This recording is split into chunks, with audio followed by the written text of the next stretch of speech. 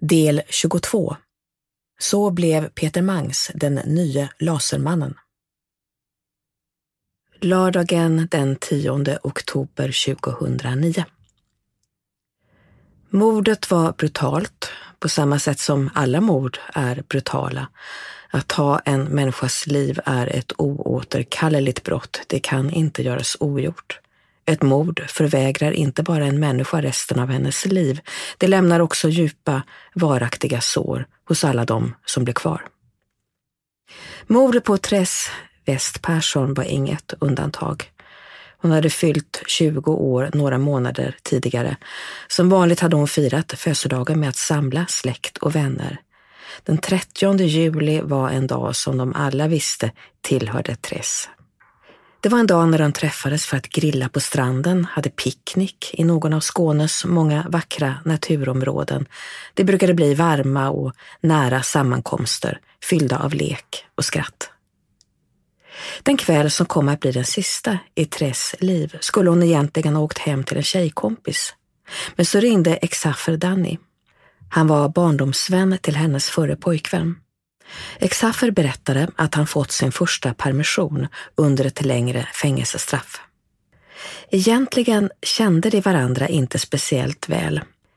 Therese hade börjat brevväxla med Exafer i fängelset efter att han kontaktat henne. Det var inte okomplicerat. Exafer Danny var dömd för rån och narkotikabrott. Till och med Therese mamma undrade om det var så klokt att hålla kontakt med en sådan person. Jag måste det. Ingen annan gör det. Han är ensam, svarade Therese. Det var ett typiskt Therese-svar, skulle hennes vänner senare säga.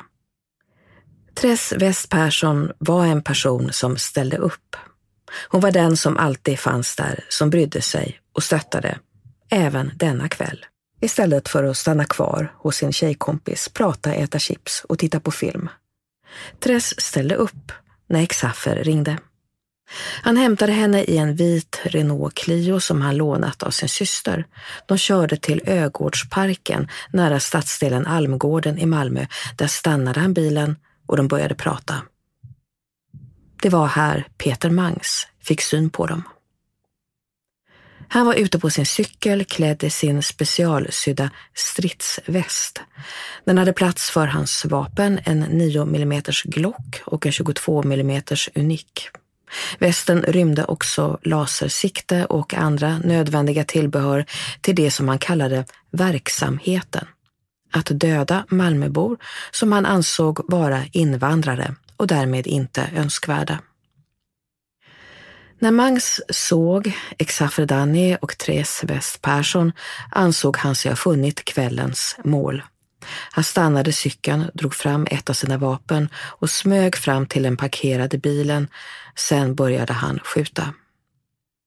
Polisens tekniker sammanfattade det som är svårt att beskriva som något annat än ett blodbad. Therese West Persson och Exafer Danny hade träffats av minst 10 kulor eller kulfragment, 6 kulhål i bilen, 3 i bilens vänstra sida samt 3 genom vindrutan.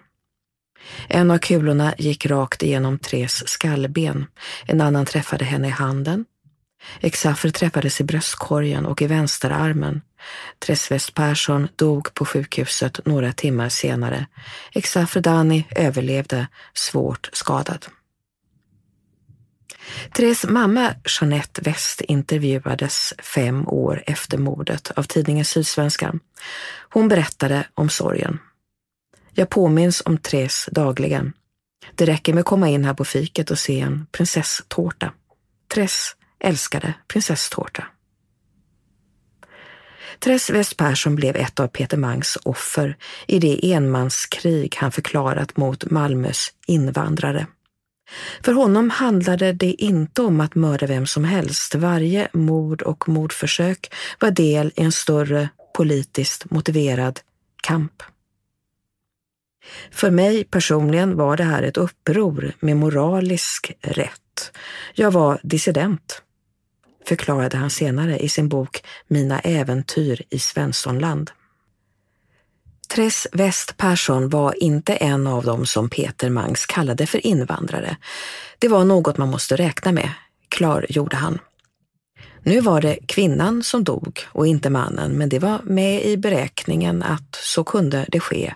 Sker det så sker det. Man kan inte säkert bestämma vem som träffas och man kan inte klandra sig själv, hävdade Peter Mangs. Jag har gjort fel i samhällets ögon, men av rätt skäl. Det var ett uppror, skriver han i sin bok. Vägen till kriget hade tagit 3 decennier. Peter Mangs, född 1973, växte upp i Lindängen, ett av Malmös socialt mest utsatta områden. Dit hade hans mamma Vivian flyttat med de 2 barnen Peter och hans 7 år äldre syster Nina efter skilsmässan från maken Rudolf. De första skolåren fram till högstadiet gick relativt bra. Peter Mangs var ett tystlåtet, intelligent barn. Han hade bra betyg, 4 i de flesta ämnen på den då 5-gradiga skalan. Han idrottade, spelade fotboll och tränade taekwondo. Ett annat stort intresse var datorer. Persondatorer var fortfarande ovanliga när Peter fick en Commodore 64 av sin mamma. Snart samlades ett litet killgäng hemma hos Peter där de tillbringade timmar framför datorskärmen. De flesta andra i klassen började upptäcka sin sexualitet. Då satt Peter Mangs tillsammans med sina få nära killkompisar och försökte programmera spel och skapa datormusik. I mellanstadiet var han tidvis med i ett litet gäng av mobbare. Jag tog ut min osäkerhet på andra, dolde min rädsla för att inte duga, inte räcka till eller passa in på andra som redan var utanför. Det ångrar jag, berättade han senare. I de sena tonåren blev Peter Mangs allt mer tystlåten och inbunden. Hans stora syster Nina hade flera år tidigare fått allvarliga drogproblem. Nu dog hon av en överdos. Peter Mangs skolbetyg rasade från 4 och 5 i högstadiet till 2 och 3 i gymnasiet. Peter Mangs sökte sin tillflykt i musiken. Han kunde sitta i timmar och öva på olika ackord. På gymnasiet sökte han till musiklinjen och blev en tekniskt skicklig basist. Både under och efter skoltiden spelade han i flera band, men hans inhopp slutade alltid på samma sätt. Antingen bad de andra bandmedlemmarna den allt mer introverte och egensinnige Mangs att söka sig ett nytt band, eller så tröttnade han själv och lämnade gruppen. Peter Mangs började få allt svårare med sociala kontakter. Han började en musikutbildning på en folkhögskola men orkade inte fullfölja den. Istället började han bygga basgitarrer. Affärerna gick uselt och han tvingades snart ge upp. Ingenting verkade fungera. Han överlevde på socialbidrag och arbetslöshetsersättningar. Dagarna tillbringade han ensam i sin lilla hyresetta vid Möllevångstorget. I sin bok Mina äventyr i Svenssonland beskriver Peter Mangs hur en typisk fredagskväll kunde se ut. Jag var nyduschad och uppklädd i mina finaste kläder, svarta läderbyxor, låga svarta läderkängor, finaste parfymen, nytvättat hår och en kort oxblodsfärgad skinnjacka. Jag hade till och med 2 guldpiercingar i tungan. Men jag hade ingen att vara med. Jag satt där själv i mörkret, bara lampan borta vid köksfönstret var tänd. Det var min fredagskväll, exakt så som jag upplevt den så många gånger tidigare. Peter Mangs hade hunnit fylla 24 år. Han vantrivdes både med sig själv och Malmö. Till slut bestämde han sig för att lämna Sverige och flytta till sin pappa Rudolf Mangs. Han hade några år tidigare emigrerat till Florida. Peter Mangs hade bestämt sig för att börja ett nytt framgångsrikt liv som gitarrbyggare i USA. Men även denna plan slutade i ett misslyckande. Han återvände till Malmö efter bara några månader, än mer förkrossad och tillintetgjord. Peter Mangs försökte nästan desperat att hitta en väg framåt i livet.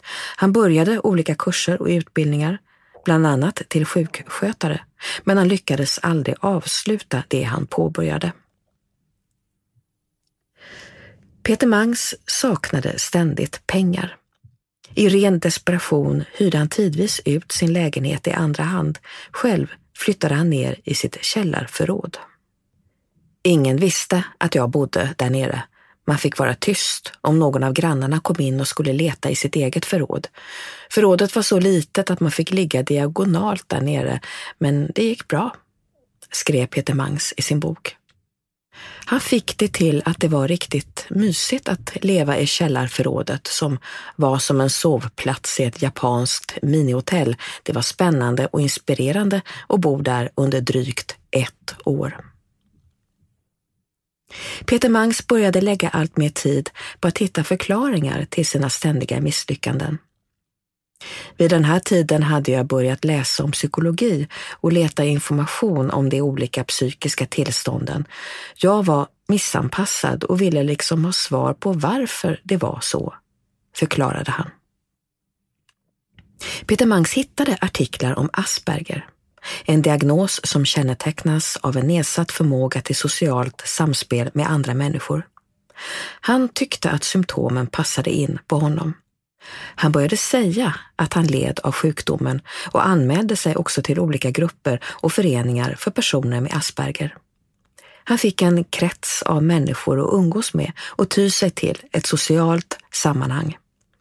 Framförallt blev han vän med Håkan Malke, en 3 år yngre man som fått diagnosen Asperger några år tidigare. Håkan Malke, som egentligen heter något annat, blev Peter Mangs kanske enda riktige vän. De fortsatte att umgås som nära vänner ända tills polisen grep Peter Mangs drygt 10 år senare.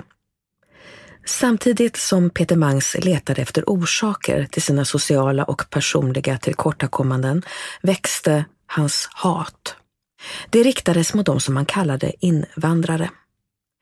I Malmö har nästan varannan invånare utländsk bakgrund. Därför är det i praktiken omöjligt att inte möta Malmöbor som antingen är födda utanför Sveriges gränser eller har föräldrar, mor- och farföräldrar som är det. På samma sätt var det med Peter Mangs. Hans pappa var från Finland. Sonen umgicks under sin uppväxt med andra Malmöbor med liknande utländsk bakgrund som han själv. Det hade inte varit några större problem tidigare. Men nu började Peter Mangs ilska och frustration växa mot dem han kallade invandrare. Peter Mangs påstod att de levde på bidrag, inte gjorde rätt för sig och parasiterade på samhället. Han störde sig på zigenares bristande respekt för civilisationen. Han irriterade sig på nysvenskar som hade Mercedes när han själv inte ens lyckats ta körkort. Processen gick stegvis. Först tyckte han att de störde. Sen började han avreagera sig genom att repa lacken och släppa ut luften ur däcken på bilar på parkeringsplatsen utanför sin lägenhet. Efteråt kikade han ut genom sitt köksfönster för att titta på nysvenskarna som inspekterade skadorna på plåtarna. Peter Mangs hat bara växte. Så fort det var något om Rosengård eller invandrare så reagerade Peter och kallade dem för apor. Men ingen tänkte mycket på det, han sa ofta lite konstiga saker, berättade en tidigare arbetskamrat för magasinet Fokus. Det handlar om de som har behandlat mig illa, en del araber, jugoslaver, zigenare och afrikaner, förklarade Mangs. Det är de folken som visat sig minst kompatibla med det västerländska samhället, anser jag.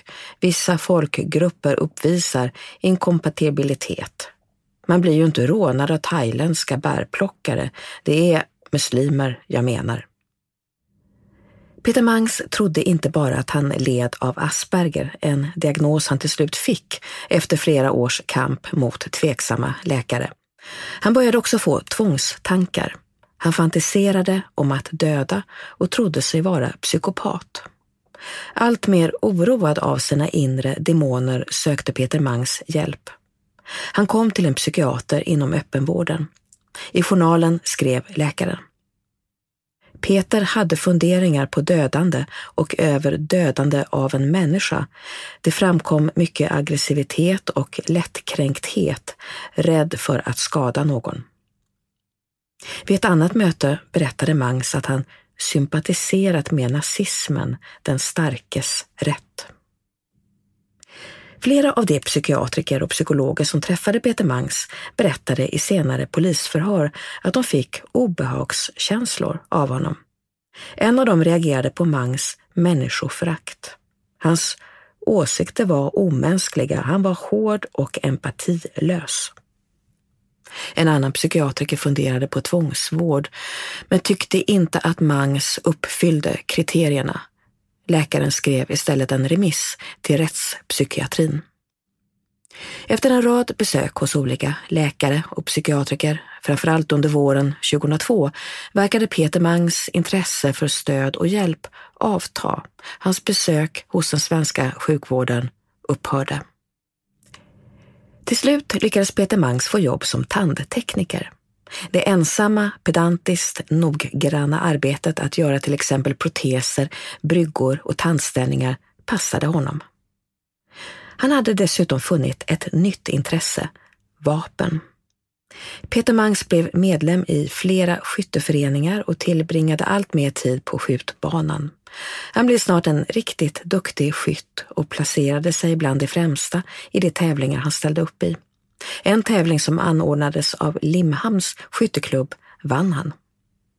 När han ansökte om vapenlicens hade han som aktiv skytt under flera år inga problem att få tillståndet hösten 2002. Ingen verkade medveten om att han bara några månader tidigare sökt hjälp för sina tvångstankar att döda. Hösten 2002 och våren 2003 köpte Peter Mangs sina båda pistoler, Glocken och Uniken.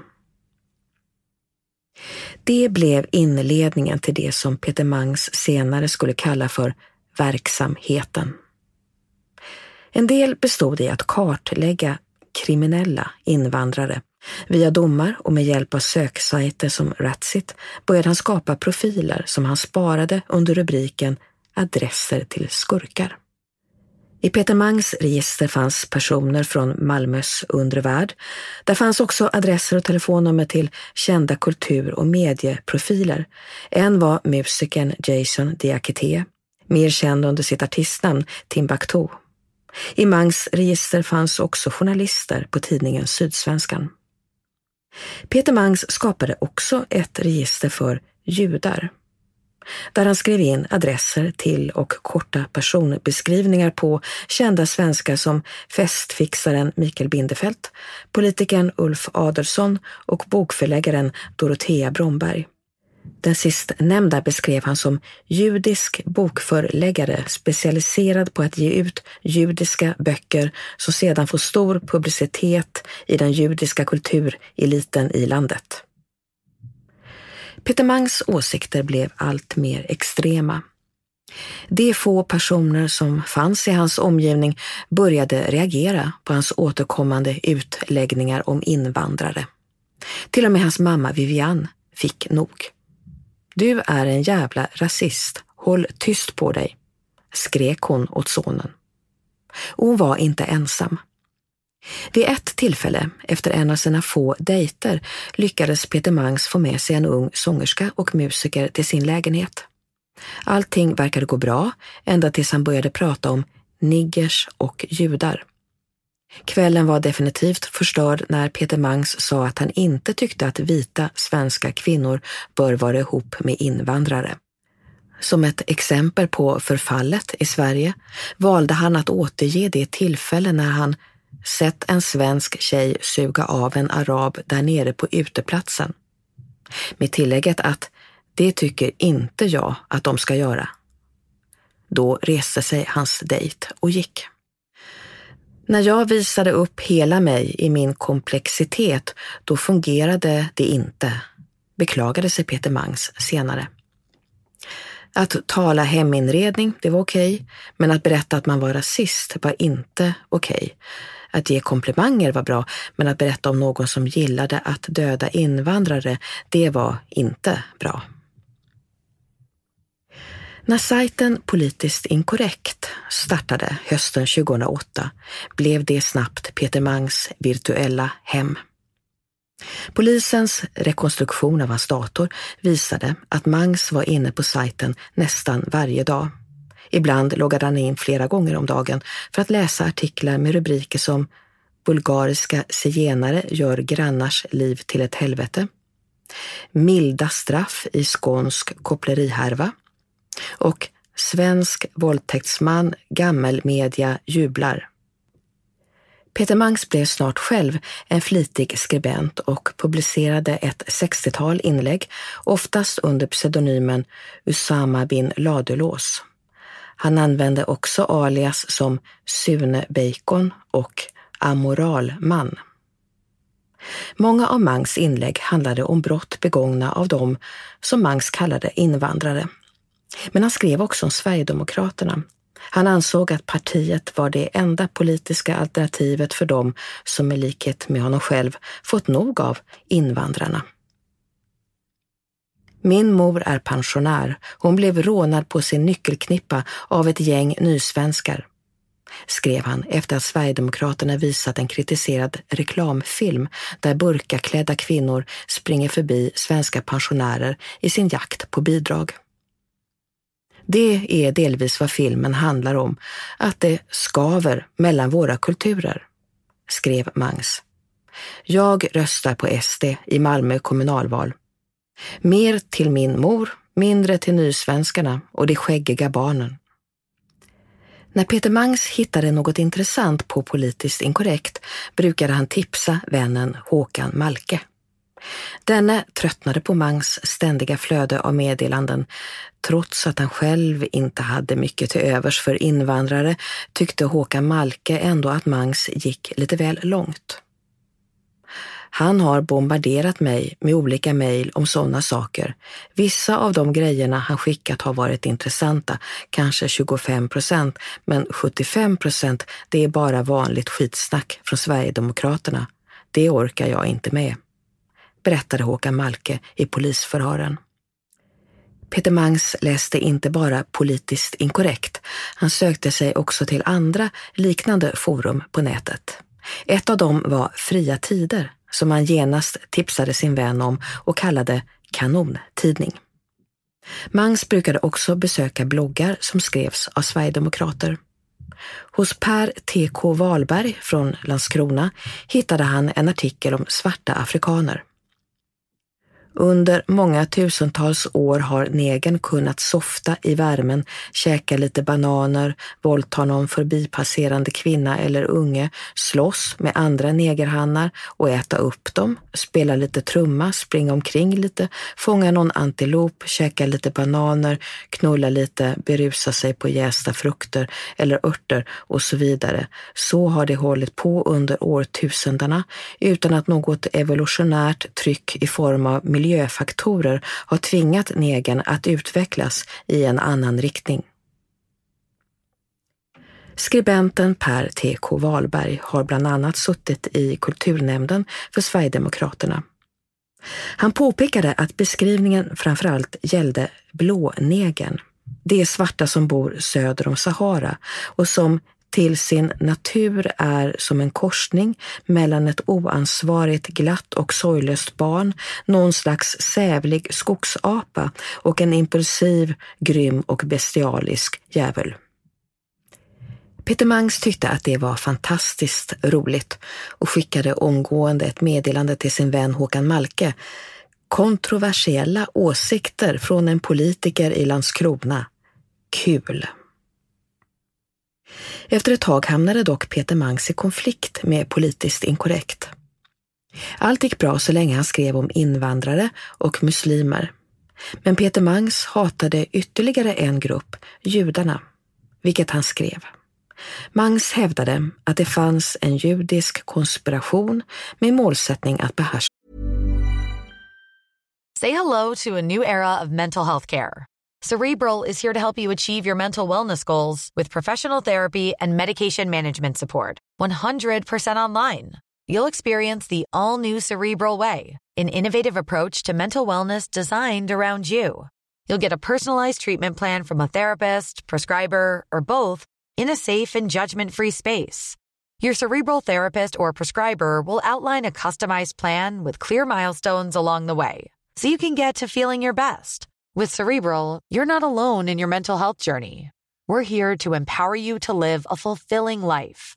So take that first step towards a brighter future and sign up today at Cerebral.com/podcast and use code ACAST to get 15% off your first month. Offer only valid on monthly plans. Other exclusions may apply. Offer ends July 31st, 2024. See site for details. Världen. Han påstod att judarna redan dominerade världens medier, kontrollerade den amerikanska centralbanken och var orsak till den förödande mångkulturen.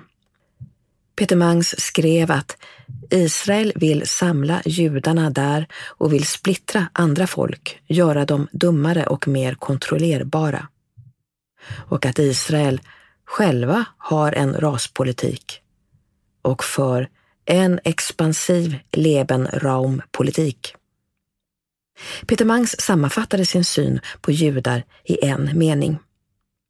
Det är otroligt många judar inom allt som jag ogillar. Men nu fick han mothugg. Flera skribenter hävdade att han hade fel. Några av hans inlägg om judiska konspirationer plockades bort av politiskt inkorrekt. En förvånad Mangs besvarade kritiken med allt mer besvikna och irriterade inlägg. Vi lever för fan i Sovjet. Pravda på er. Det var uppenbart att Peter Mangs inte hade förstått den ideologiska omsvängning som både Sverigedemokraterna och politiskt inkorrekt gjort. Kritik mot islam i alla dess former var välkommen. Exakt samma eller snarlika hatiska inlägg om judar ansågs inte längre rumsrena. Peter Mangs var en av flera som inte förstod vad som nu gällde. Han fick det helt enkelt inte att gå ihop. Varför kunde man inte få hata judar på politiskt inkorrekt när det var fullständigt accepterat att hata muslimer? När ännu ett av hans inlägg om judar togs bort blev Peter Mangs upprörd. Jag känner mig diskriminerad här. Jag får inte ens lägga ut fakta och källhänvisningar som visar något annat än att alla muslimer är dåliga och alla judar är bra. Så skapar SD en klar profil där man tvättar sitt bruna förflutna genom att ta ställning för Israel, judar och mot muslimer. Som så ofta förr vände sig Peter Mangs till sin enda riktige vän. Han förstod inte det. Han blev avstängd därifrån för att de är pro-judiska i politiskt inkorrekt. Berättade Håkan Malke senare för polisen. Peter Mangs vände sig nu mot sajten vaken.se. Där stod konspirationsteorier om judar fortfarande högt i kurs, på samma sätt som det tidigare gjort hos Sverigedemokraterna. Men hos SD hade det ersatts av konspirationsteorierna om Eurabia, det stundande muslimska maktövertagandet. Peter Mangs hade inte bara problem med sociala kontakter i allmänhet. Han hade också svårt att närma sig kvinnor. Han ville gärna ha någon att dela sitt liv med, men det lyckades liksom aldrig trots intensiva försök. Peter Mangs och Håkan Malke talade ofta om detta. Både han och jag har ju stora problem med det där med kvinnor, sa Håkan i polisförhör. De båda vännerna beslöt sig för att börja dejta tillsammans för att stötta varandra. Men inte heller det lyckades speciellt bra. Vi försökte träffa några kvinnor, men jag blir bara deprimerad varje gång jag försöker, berättade Håkan Malke. När dejtingförsöken misslyckades bestämde de sig för att gå på porrklubb. Håkan Malke var inte speciellt nöjd nu heller, medan Peter Mangs verkade få utlopp för sina drömmar och fantasier. Han gillar ju mulatter och negresser. Han hittade ju några snygga där som han gick iväg med och gjorde. De dansade för honom och så. Så han var ju nöjd med det. Han tyckte det var bra. Peter Mangs var ofta inne på datingsajter.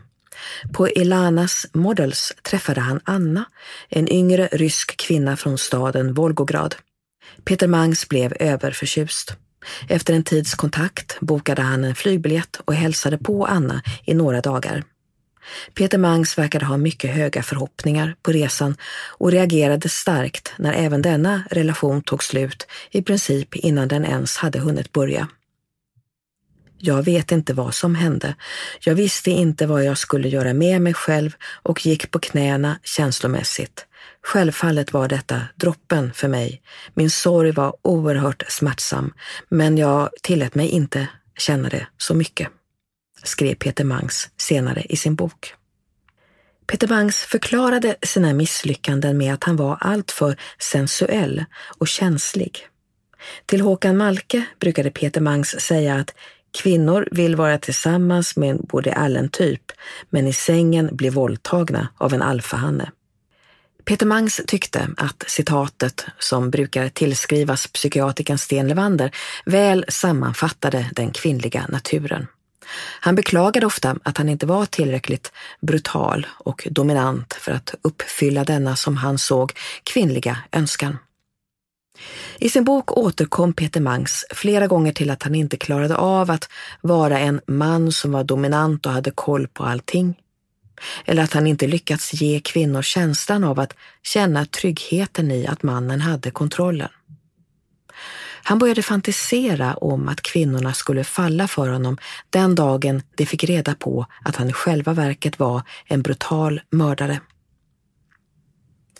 Han tror till och med att om han blir välkänd brottsling så ska tjejer skriva brev till honom när han sitter i fängelse, berättade Håkan Malke för polisen.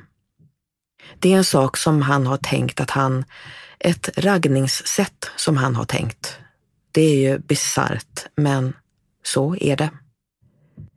Till slut föreslog Håkan Malke sin vän att han skulle besöka webbsajter för arabisk matchmaking. Hans motivering var att kvinnor från Mellanöstern var vana att förtryckas i ett patriarkalt samhälle. Det skulle troligtvis passa Peter Mangs konservativa syn på kvinnor betydligt bättre än svenska frigjorda kvinnor. Jag tror till och med att jag har övertygat honom om att det kanske hade varit bra för honom också, berättade vännen för polisen. Han är mer traditionell, om man säger så, när det gäller förhållanden. Han tycker inte heller om det här med att alla ska vara likadana, både män och kvinnor. Trots alla personliga motgångar såg Mangs sig själv som utvald med särskilda gåvor och möjligheter, med en intelligens skyhögt över genomsnittet och med lika ovanlig som skarpsinnig förmåga att tolka samhället. Som 1-åring opererades Peter Mangs för en skallskada. Det gjordes en så kallad trepanering, små hål borrades i kraniet för att lätta på trycket. Mangs var övertygad om att ingreppet hade gjort honom överintelligent, medan omgivningen stod kvar på en nivå långt under honom själv. För mig kändes alla andra människor inskränkta och socialt inavlade. Jag stod aldrig ut med andra människor, skrev Peter Mangs. Han ansträngde sig inte för att dölja sitt förakt mot omgivningen. Man fick en känsla av att han tyckte att han stod över oss andra.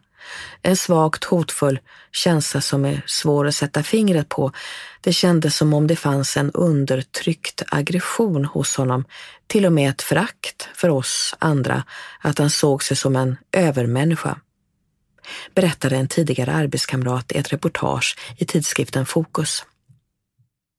Övertygad om sin överlägsenhet ansökte Mangs om medlemskap i Mensa, en organisation för de ungefär 2% av världens befolkning med en intelligenskvot över 130. Men även detta blev en besvikelse. Peter Mangs resultat på intagningsprovet blev bara 117. Det var väldigt tungt att få beskedet. Jag grät, berättade Mangs. Dels för att jag hade överskattat min förmåga och hade även hånat de dumma, vilka man nu officiellt tillhörde.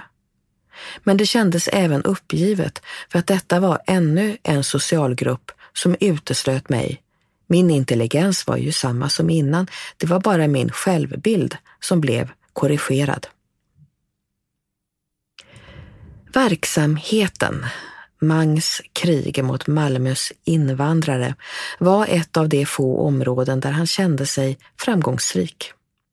Han lyckades genomföra mord efter mord utan att gripas av polisen. Mangs hämtade inspiration från webbsidor som Politiskt inkorrekt, men hans förebilder låg också längre bak i tiden. En av dem var John Ausonius, Lasermannen, som åren 1991 och 1992 sköt 11 personer i Stockholm och Uppsala. Han sa att det var hans idol mer eller mindre. Han sa att det var någon som han såg upp till, berättade Håkan Malke. Båda vännerna hade läst boken Lasermannen och diskuterat den. Mangs var dock inte helt nöjd. Under sin häktningstid berättade han för en psykolog att han tycker den boken som är skriven är inte riktigt bra. Peter Mangs hade också många utländska influenser. Det var framförallt olika milisrörelser i USA. Han tog också intryck av så kallade lone wolves, ensamvargar, som utifrån ideologisk övertygelse inlett enmanskrig mot samhället. En av dessa ensamvargar var Joseph Paul Franklin. Han hade varit aktiv i såväl Ku Klux Klan som i det amerikanska nazistpartiet, men till slut tröttnade han på partipolitiken och bestämde sig för att agera på egen hand. Franklin gav sig ut på en resa i USA med målet att döda så många rasförrädare som möjligt. På hans dödslista fanns judar och svarta, men också kvinnor som umgicks eller levde ihop med svarta män. Varje vit kvinnas högsta uppgift i livet var, enligt Franklin, att skaffa fler vita barn med vita män. Det var en del i kampen för den vita rasens överlevnad. De kvinnor som svek denna uppgift förtjänade att dö. Franklin letade ofta upp par i parker eller i parkerade bilar. Han dödade de båda, alltid i samma turordning. Om man skjuter den svarta mannen först kommer kvinnan bara stå där som en dum jävla idiot. Det var riktigt kul. Det hände varje gång.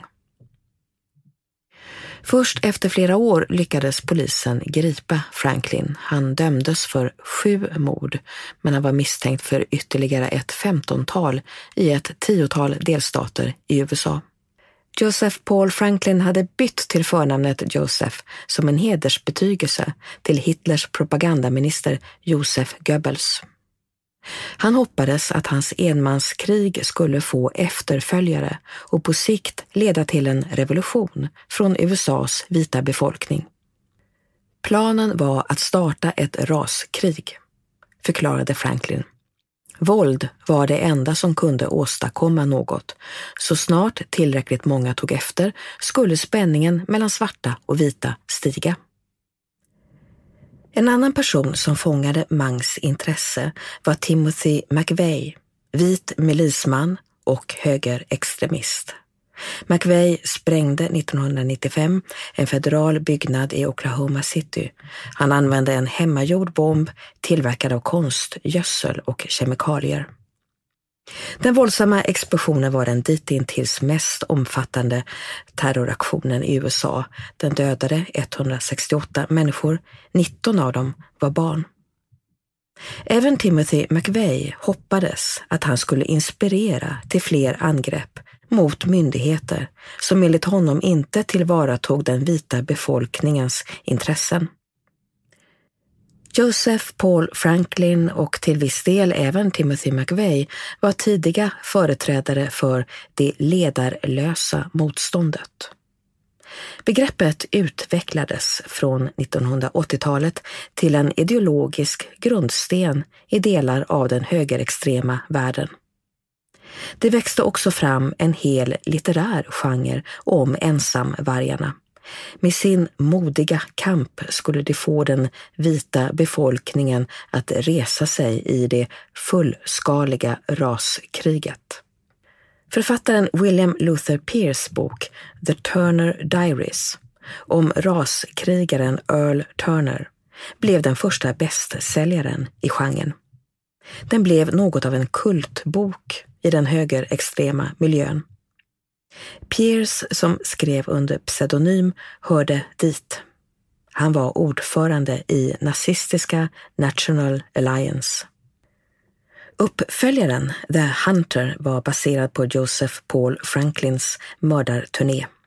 Den var till skillnad mot den mer skönlitterära Turner Diaries tänkt som en form av manual för framtidens raskrigare. Även den blev en stor säljare och översattes till flera språk, bland annat svenska. Peter Mangs hade läst båda böckerna och tyckte att de var mycket intressanta. År 2001 började Mangs sammanställa sina ideologiska funderingar i boken Den germanska filosofin, en blandning av filosofi och rasmytologi.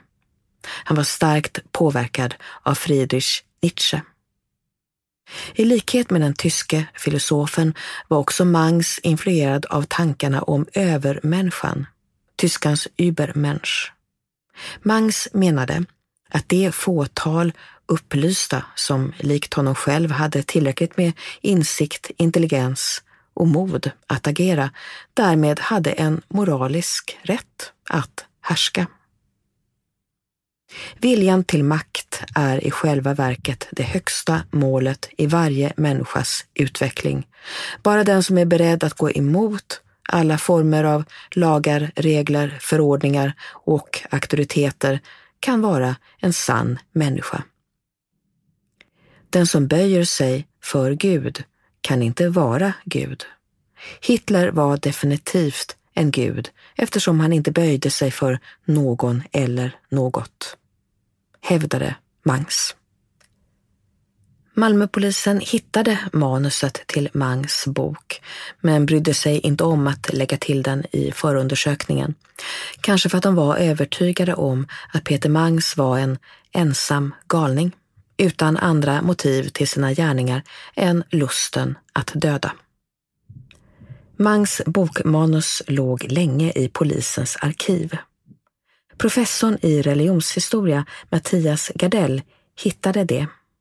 Han träffade flera gånger Peter Mangs i fängelset för att intervjua honom till sin bok Raskrigaren. Under intervjuerna betonade Mangs den ideologiska grund han hade för skjutningarna i Malmö. I Mangs egna ögon var han del i en obruten kedja av frihetskämpar. De hade alla samma mål, kampen för den vita rasen. Verksamheten var ett uppror, berättade Mangs. Det var ett frihetskrig. Jag gjorde anspråk på platsen, territoriet, att ta liv för att tjäna ett högre syfte. Mangs hoppades att han, liksom de vita kämpar som inspirerat honom, i sin tur skulle kunna inspirera efterföljare. Hans motto var enkelt. Våld löser alla problem om du slår hårt nog. Sommaren 2003, 2 år efter att han börjat skriva sin bok Den germanska filosofin, inledde Peter Mangs sitt raskrig. Fredagen den 13 juni sköt Peter Mangs, 31, ihjäl Koros Efatian i dennes hem. Mannen, en frånskild 2-barnsfar, bodde på Gånglåtsvägen 47 i Malmö. Peter Mangs smög upp på översta våningen i det 8 våningar höga hyreshuset, gömde sig bakom en vindsdörr och väntade. När Koros Efatian öppnade sin ytterdörr hoppade Mangs fram med vapnet i hand. Han tvingade den förvånade mannen att gå tillbaka in i lägenheten. Med vapnet mot Efatians huvud tvingade Mangs till sig hans kontanter, bankkort och koder. Sen sköt han honom från nära håll i bröstet. Efter mordet tömde Mangs sitt offers konto i närmaste bankomat. Efteråt beskrev Peter Mangs mordet. Ingenting hade hänt. Jag hade bara dödat en människa utan värde. När Politiskt inkorrekt startade hösten 2008 loggade Peter Mangs ofta in för att läsa om sina egna brott. Skjutningarna i Malmö var ett återkommande tema på sajten. Polisen utgick länge från att det handlade om interna uppgörelser mellan kriminella, precis som Mangs hade räknat med. Han skottskadade en 16-årig pojke som råkat cykla förbi. Mangs bedömde att pojken var ett passande mål på grund av hans svarta hår. Tidningen Kvällsposten skrev: Polisen tror att den skottskadade 16-åringen själv har förklaringen till varför han blev skjuten i huvudet. Därför lägger man ner mycket kraft och energi på att kartlägga den skjutne 16-åringens liv. Pojken har nyckeln. Och medan polisen sökte efter de skyldiga i helt fel riktning fortsatte Peter Mangs sitt raskrig på Malmös gator. Han skrev om det också, om än i förtäckta ordalag, på Politiskt inkorrekt. Jag har Aspergers. Man känner ofta ingen skillnad mellan saker och människor. Att krossa en flaska eller en människa är samma sak. Mangs världsbild formades inte bara via litteraturen och de många timmarna han tillbringade på webbforum och sajter. Hans inställning påverkades och förstärktes också av de få människor som fanns i hans omgivning, både vänner och familjemedlemmar. Hans enda vän, Håkan Malke, tyckte inte heller om invandrare. Pappan till en annan vän som tog värvning i Främlingslegionen under Algerietkriget brukade berätta för Peter Mangs hur det kändes att döda svarta människor. Bara att öppna kulsprutan och ösa på, att döda negrer är som att döda råttor. Peter Mangs pappa Rudolf kallade sig nationalist och berättade öppet att han hatade invandrare, judar och muslimer. Dagen då Olof Palme mördades beskrev Rudolf Mangs som en av de lyckligaste i sitt liv. Jag var så jävla glad den morgonen då jag såg att han var skjuten. Då firade jag. Rudolf Mangs tillbringade också mycket tid på sajten Politiskt inkorrekt. Han menade att den var den enda som vågade rapportera den sanning svensk PK-media censurerar. Muslimernas plan är att ta över världen och döda alla som inte är muslimer. För professorn i religionshistoria Mattias Gardell erkände Rudolf Mangs att han känt till sonens enmanskrig. Och inte bara det. Pappan berättade att han också var stolt över sin son som i hans ögon var en av de få som försökte göra något åt eländet. Problemet var inte sonens mördande, sammanfattade Rudolf Mangs. Problemet var att han var för tidigt ute. Hösten 2009, när Peter Mangs sköt Therese West Persson, satt Sverigedemokraterna inte i riksdagen. De hade fortfarande inte lyckats påverka samhällsdebatten och synen på islam och muslimer i någon större omfattning, beklagade sig pappan. När Rudolf Mangs samtalade med Mattias Gardell i sitt hem i Boca Raton i Florida hade det hunnit bli februari 2015. Sverigedemokraterna hade suttit i riksdagen i mer än 5 år. I valet ett halvår tidigare hade närmare 12% av väljarna lagt sin röst på partiet. Om Peter Mangs inlett verksamheten idag när Sverigedemokraterna är Sveriges 3:e största parti hade det funnits en bättre jordmån, konstaterade Rudolf Mangs. Vi får se hur det går. Om svensken vaknar är han inte att leka med. En dag kanske Peter står staty. Så är det med oss mangsare, sa Rudolf med ett småleende. Vi är före vår tid. En vecka efter att Peter Mangs mördat Therese West Persson offentliggjorde bröderna Ted och Kent Ekeroth att de startat Anti-islamiseringsfonden. Målet var att samla in pengar till arbetet mot islamiseringen av Sverige. Redan tidigare hade Kent Ekeroth upplåtit ett av sina privata bankkonton för insamlingar till sajten Politiskt inkorrekt. En viktig insats för att upprätthålla den sajt som Peter Mangs älskade att läsa. Eller som han själv uttryckte det: det räcker att läsa Politiskt inkorrekt så får man sanningen.